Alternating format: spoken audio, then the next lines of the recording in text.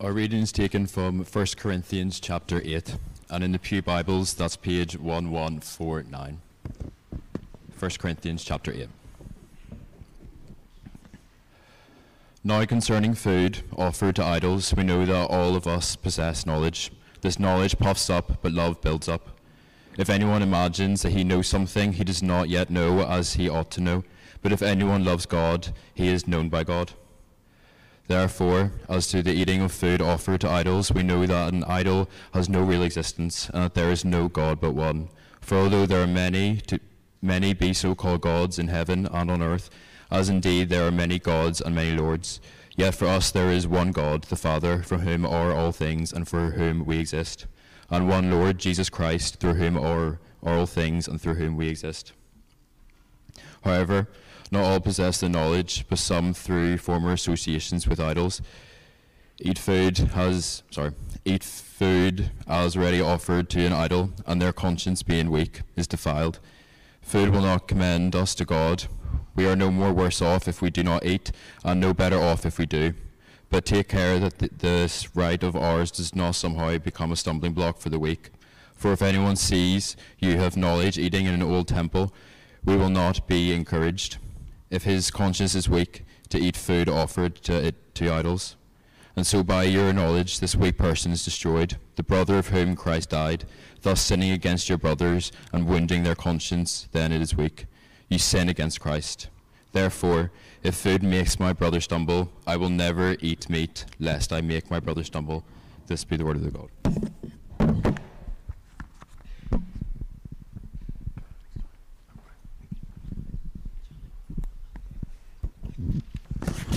Good evening, everyone.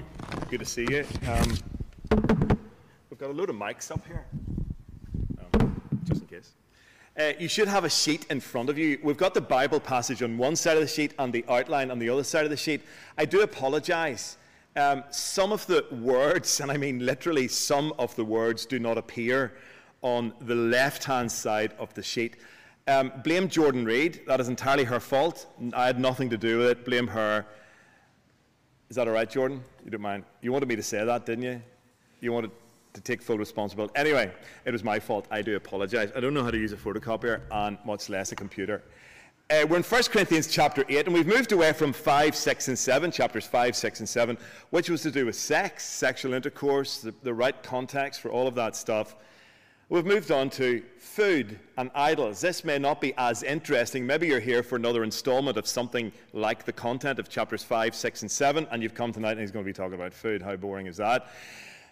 We're in chapter 8 because chapter 8 reveals just exactly the spiritual temperature of the Christians in Corinth. The spiritual temperature and exactly how mature they are. Are they mature? Are they spiritual? They believed that they were spiritual. They believed that they were spiritually mature. But actually, Paul has revealed, in the way that he did in the previous section, Paul has revealed they're not that mature. They think of themselves on a different plane, where the reality is they're not there, really. So why don't we pray as we look at chapter 8 of 1 Corinthians. Father God, we thank you that you love us, that you've revealed yourself, you've pulled the curtain back. We know who you are, you have told us, and you have shown us in Jesus. Father, we pray that we would be spiritually mature. We pray that we would grasp what is here. Please put our thinking aright. Please shape our hearts to love you, to know you, and to serve you more, that we may obey what is in these words. Give us understanding, give us your grace. In Jesus' name, amen. Corinth was full of religion, absolutely full of religion. You go from one street to another street, and you'll see a symbol of that religion. It's like walking in any street in Belfast, you will see a symbol of our religious background. Church after church after church, in street after street after street. You take a walk around Corinth and you will see temple after temple after temple. You'll see idol after idol after idol. it was an extremely religious city. Various gods were worshipped. And various gods were worshipped through sex, as we saw over the last couple of weeks, and food. Particularly the food that was sold, that had been offered to the idols, to the gods worshipped in those various temples. And what happened was, if you wanted to worship, well, you'd bring a sacrifice. And that sacrifice could be anything at all. Could be grain, could be money, could be an animal, and the animal would be slaughtered. And in order to keep the thing going, they would sell food. Some of this slaughtered food that had been offered in sacrifice. Some of that would be recycled, as it were, to fill a burger, to be put on the plate. And that was an act of worship.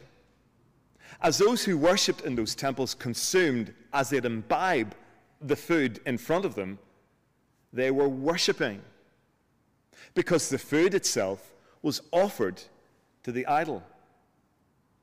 So they would take a steak, and before you consume it, you would nod to the idol.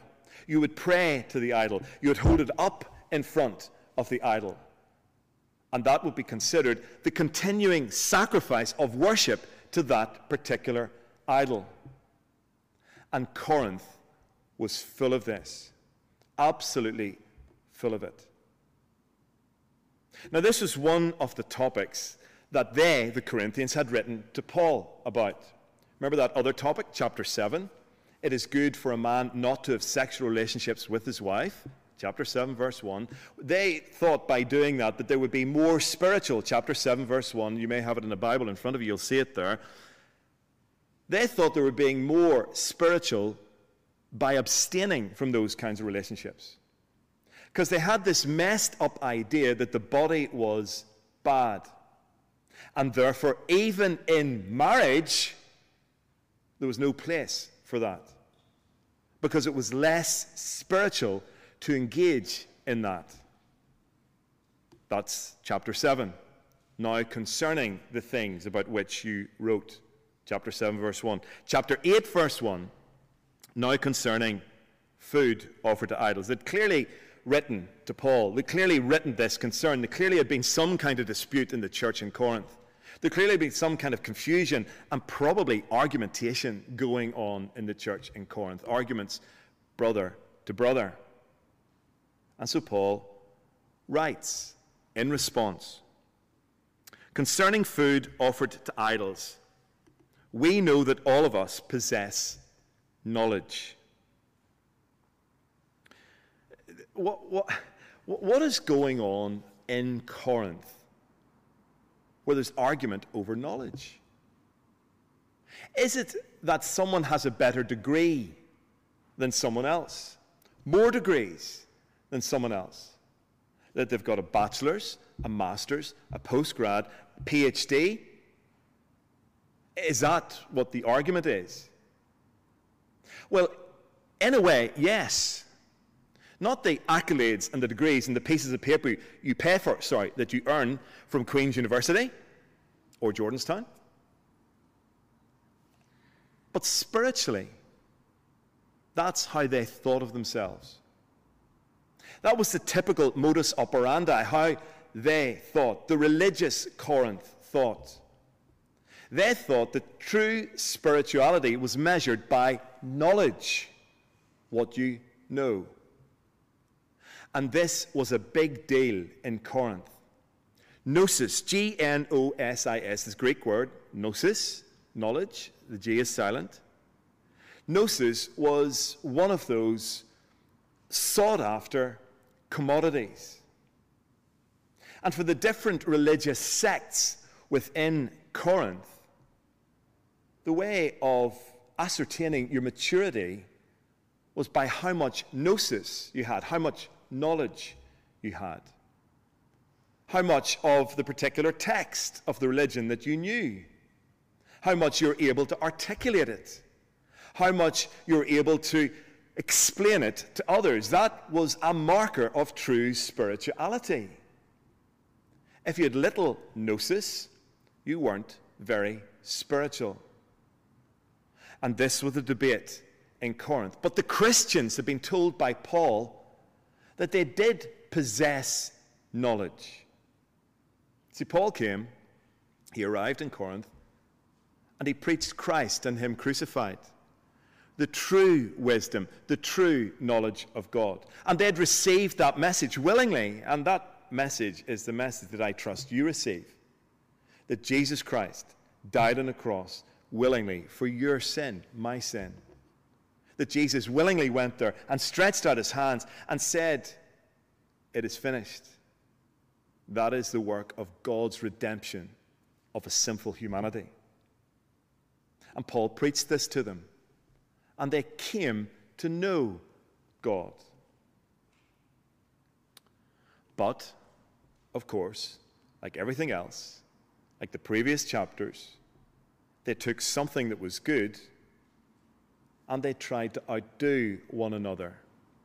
They tried to better themselves over and against the other. They were not loving. They were selfish. They were show-offs. They prided themselves in this knowledge. Paul obviously said to them, "I'm going to give you the knowledge of the true and the living God." Imagine that. But some of them in Corinth, in the church in Corinth, took that knowledge and they thought, I'm going to do better than John. I'm going to do better than Jane. Sorry, I can't really think on the spot of other more interesting names, John and Jane. I do apologize. I'm going to do better than them. I'm going to know more than them, because that is the mark of true spirituality.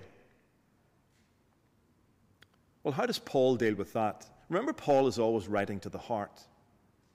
He reads between the lines that the Christians in Corinth are losing the plot. Not that they were denying that Jesus Christ existed, that he didn't rise from the dead, that he didn't die for their sins. They didn't deny any of that stuff. Rather, instead of measuring how they looked at the world through the cross, they looked at the world through the world's values, and they looked at the cross, applying the world's values to the cross. They thought it was weak, pathetic, meager. Paul was weak, pathetic, and meager. It wasn't particularly attractive, the cross, the message of the cross. But they've been given the wisdom and the knowledge of God, Christ and him crucified. But what did they do with that thing? They took the knowledge and began to look down their noses one to the other. And Paul deals now with the dangers and the benefits of this knowledge. And you see how he deals with it in the first few verses. Concerning food offered to idols, we know that all of us possess knowledge. They'd obviously written this. Paul, you've told us all of us possess knowledge. So that's quoted back to them. All of us possess knowledge. This knowledge, in inverted commas, puffs up, but love builds up. If anyone imagines that he knows something, he does not yet know as he ought to know. But if anyone loves God, he is known by God. Do you see where Paul is going here? That the so-called knowledge that they were so valuing wasn't loving. In fact, the knowledge was just puffing up someone's opinion of themselves. You know those sorts of people. Maybe you know some Christians who are really very annoying. Oh yes, I've read all of Calvin's Institutes and I know. You know those types? Oh yes, I know what the 5th book of Hezekiah says. Oh yes, you know those type? It's a completely unloving action to take your knowledge to try and show off and say to them, do you know, you don't really know as much as I do. I am clearly more spiritual than you are. This is what's going on in Corinth. But Paul says that kind of knowledge is just arrogance. That kind of knowledge is just empty. That kind of knowledge is not loving. It's actually more important to be loving than knowledgeable. Do you ever think of it like that? It's much more important to love someone than to know loads of things. I guess you would agree with that in any sphere of life. It's much better to love than to know. If anyone loves God, he is known by God.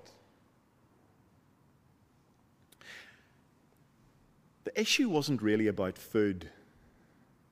The issue was about idolatry. Look at verse 4. Therefore, as to the eating of food offered to idols, we know that an idol has no real existence, and that there's no God but one. For although there may be so-called gods in heaven or on earth, as indeed there are many gods and many lords, yet for us there is one God, the Father, from whom are all things and for whom we exist, and one Lord Jesus Christ, through whom are all things and through whom we exist. This was a pluralistic society, a religiously pluralistic society, a polytheistic society where there are many gods represented in their temples and by their idols. And the Corinthians used to imagine that, the Christians used to imagine that behind every one of those idols, contained within every one of those temples, that there was a reality, that there was a God, an actual God, small g, God. That's how religion worked back then. There was a God for virtually every department of your life.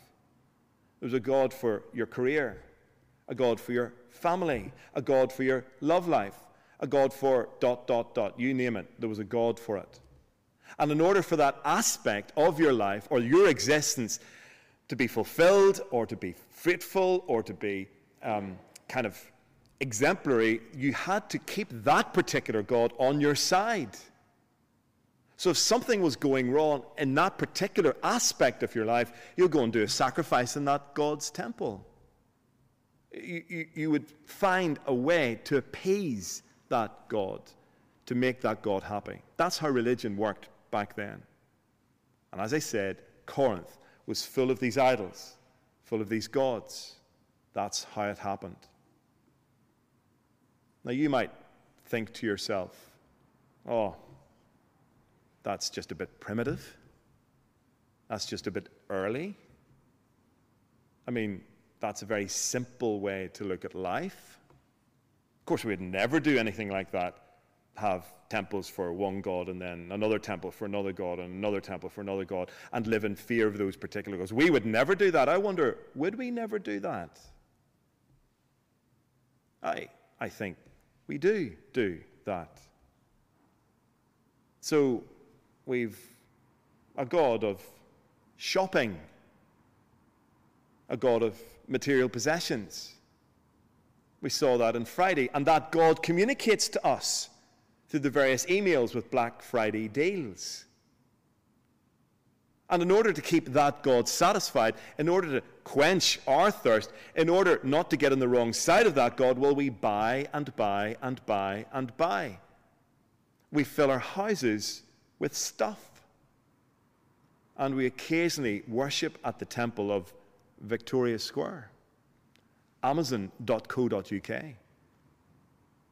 Occasionally. We have a God of physique and how do we look? And we worship occasionally, it hasn't really happened to me, but we worship occasionally at the temple gym, beauticians, hairdresser. It's a long time since I was there, obviously. We do have gods. We do worship them in their temples. Popularity, fame, friendship, relationship. Our mind is a factory of idols, producing idols, idol after idol, and we worship them, and we live in fear of them, and we sacrifice to them. The small g gods. How does Paul react to that? This is where, if you're a Christian, you're going to get into trouble.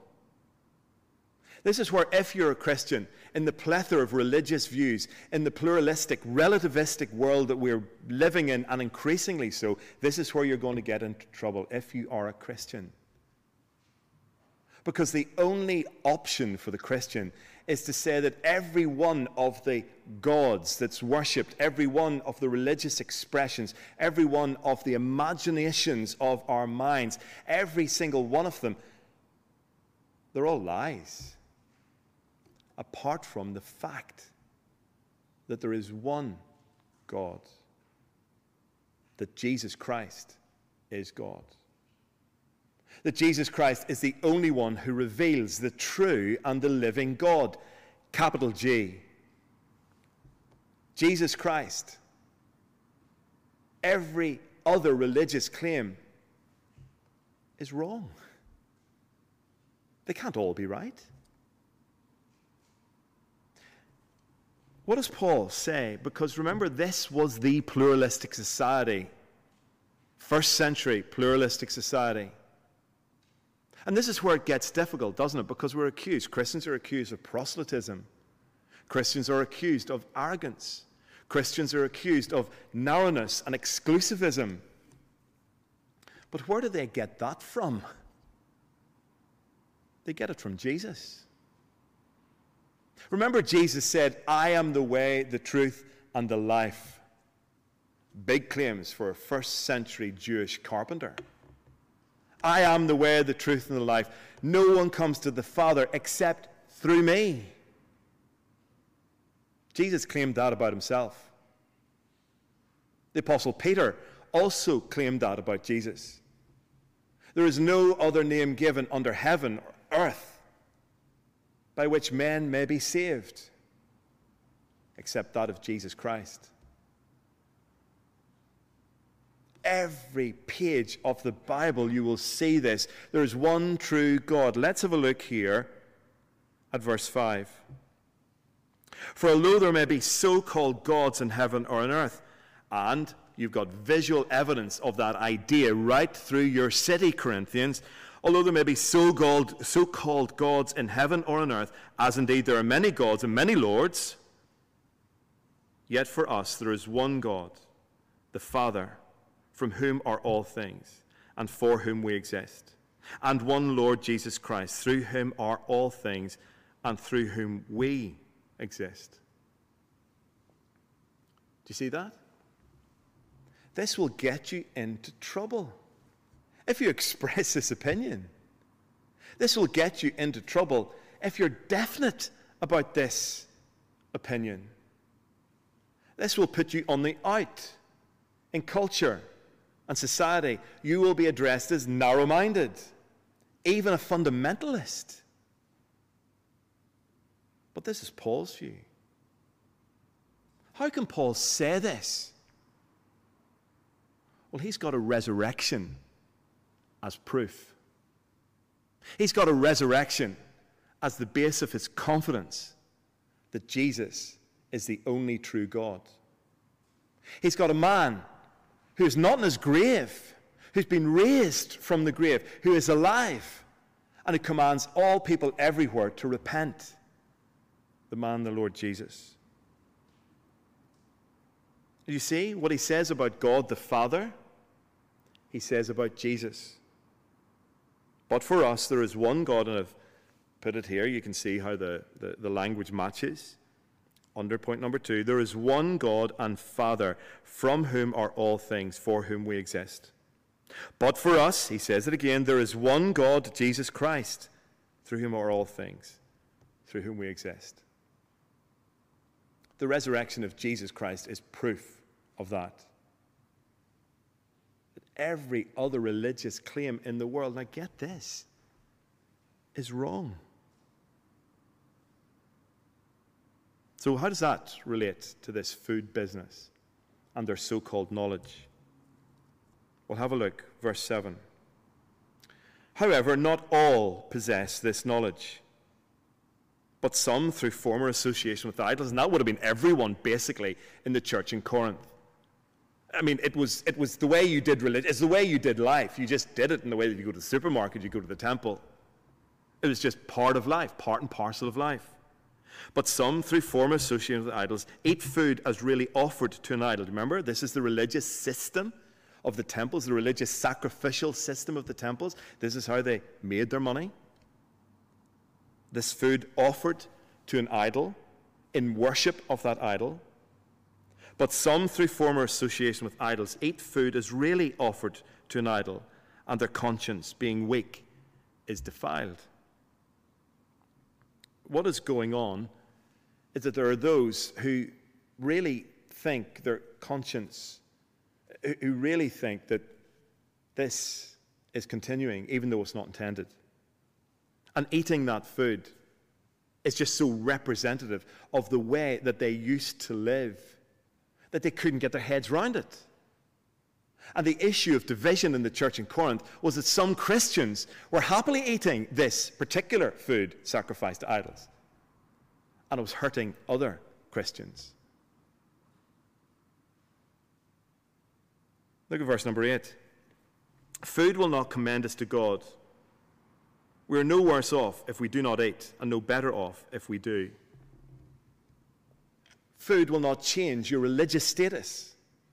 Food will not change how spiritual you are or how not spiritual you are. Different religions around the world have a thing about food. Even Christians at times have a thing about food, so they'll not eat this, they'll not eat this particular type of food, they'll not eat at this particular time of the year. We've got a thing about food, thinking that somehow it affects the soul. Jesus teaches that it doesn't affect the soul. Mark chapter 7. No food is worse for you than other foods. And Paul says, he says the same thing. Food will not commend us to God. We're no worse off if we do not eat, and no better off if we do. Saying this, remember last week, the way Paul balances singleness and marriedness. He says they're both the same. Just be content. Which, wherever you find yourself, just be content. Do not be one thing desiring the other thing. If you are circumcised, remember this from the middle of chapter 7? If you are circumcised, don't desire not to be circumcised. It's kind of difficult to reverse that process. Food will not commend us to God. We're no worse off if we do not eat, and no better off if we do. But here's where the true level of their spirituality, of their devotion, of their godliness is seen. Verse 9, but take care that this right of yours does not somehow become a stumbling block to the weak. For if anyone sees you who have knowledge eating in an idol's temple, will he not be encouraged, if his conscience is weak, to eat food offered to idols? In other words, if you're eating food and you don't have an issue with it, your conscience is clear, your mind is clear, and all of this stuff. If you're eating that food, but someone who, this is a big deal, looking at you and seeing you chomping away at your steak or whatever it is, at your burger, whatever it is, that's in the middle of the temple and this food has clearly been offered to an idol somewhere, and someone sees you doing that, and then they get hurt because their conscience is weak. Take care that this right of yours does not somehow become a stumbling block to the weak. Was it they're weak in body? No, they're weak in soul. If anyone sees you who have knowledge eating in an idol's temple, will he not be encouraged, if his conscience is weak, to eat food to idols? And so by your knowledge, that is your knowledge that of course it's not to idols, that there's no such thing as an idol, there's no such thing as any other God, only Jesus Christ, the true and the living God. That's the knowledge that they have. So by your knowledge, this weak person is destroyed. Do you see what's going on here? They think they're being spiritual, but actually they're being immature. So Paul says, do not do this, because you're destroying a weak person. It's hard for us to get our heads around this. We don't have this kind of system today. We don't have this kind of way of going today. It's hard for us to get our heads around it, but think of this. by doing something that you know is not wrong. By doing that thing, maybe someone else, as they observe you doing that thing, whose conscience is weak, who has a difficulty with that, maybe they're being hurt. Maybe they're being denied the gospel in some way. Verse 11, so by your knowledge this weak person is destroyed, the brother for whom Christ died. Thus, sinning against your brothers and wounding their conscience when it is weak, you sin against Christ. Let's take the example of alcohol. Christians and alcohol. For some Christians, imbibing alcohol is sinful. Taking a drink with an alcoholic content is sinful for some Christians. Now, the Bible doesn't actually say that it is sinful. We must sit on the line of the Bible and not go beyond it, below it, around it, or reject it. We must sit on the line. What does the Bible say about alcohol? Well, the Bible says about alcohol that wine is a mocker, and beer is a brawler, and anyone who is led astray by them is a fool. Now, the Bible does not say that alcohol is sinful. But for some people who perhaps have a past with alcohol, a difficulty with alcohol, have seen the damage that it does, and it does do damage. Let me tell you, I have buried 3 alcoholics in my life. Liver gave up. I have seen the harmful effects of alcohol. It's wrecked people, wrecked families, wrecked lives, whole families. I've seen it.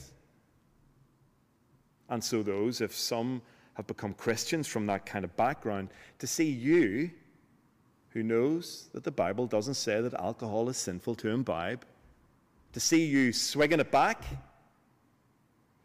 that might hurt them. That might break something in them. Might damage their trust in Christ and their fellowship with you. And even though you have freedom to do it, you can, of course, do it. But are you looking over your shoulder as to who's watching you? You might think, well, I've got every right to do it. I'm going to stand in my rights. And fantastic, absolutely fantastic. Well done, you. How does Paul see you? Verse 12.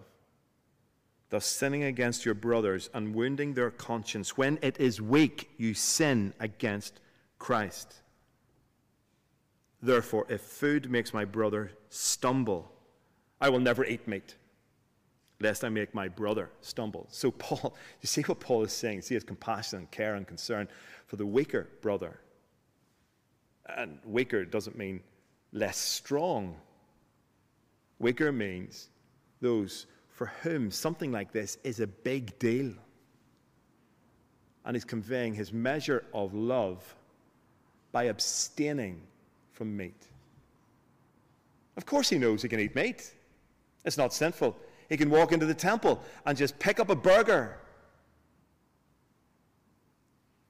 But he'll not do it if it hurts someone. Knowledge puffs up. Love builds up. Where would you rather be?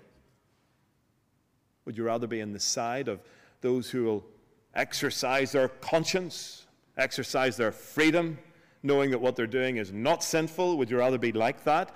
Or would you rather be in, well, look, ask the question humbly, lovingly, am I hurting you? Taking time to listen. Is it an issue for you? If it is, I will abstain. I will hold back, because freedom means a freedom to love. St. Augustine said this. Freedom to love for the Christian. We're free to love. So, this evening, what about you? How's it going? In the measure of your maturity, how are you measuring it? Is it by knowledge? It's about the number of divinity degrees that you've collected. It's about the number of books that you have, that you've read, not just possessed, that are on your bookshelf. Is that how you measure your spirituality? It's about the number of prayer meetings that you attend. What is it? Well, the measurement is love, concern. Not standing on your rights, and we'll see more of this in chapter 9. Not standing on your rights, rather lovingly, caringly, compassionately loving the person who is weak and for whom there is difficulty in your behavior, even though you're free. Of course, there's no idols, Paul says. Of course, this meat being sacrificed to idols is an imagination of the sinful human heart, the simple human mind, the religious way. Before you became Christians, the religious way, that doesn't exist. Of course, it is a nonsense. However, if for someone, seeing me eat a divine burger, shall we call it, stumbling their conscience, I'm not going to eat meat anymore. So what about you this evening? As you measure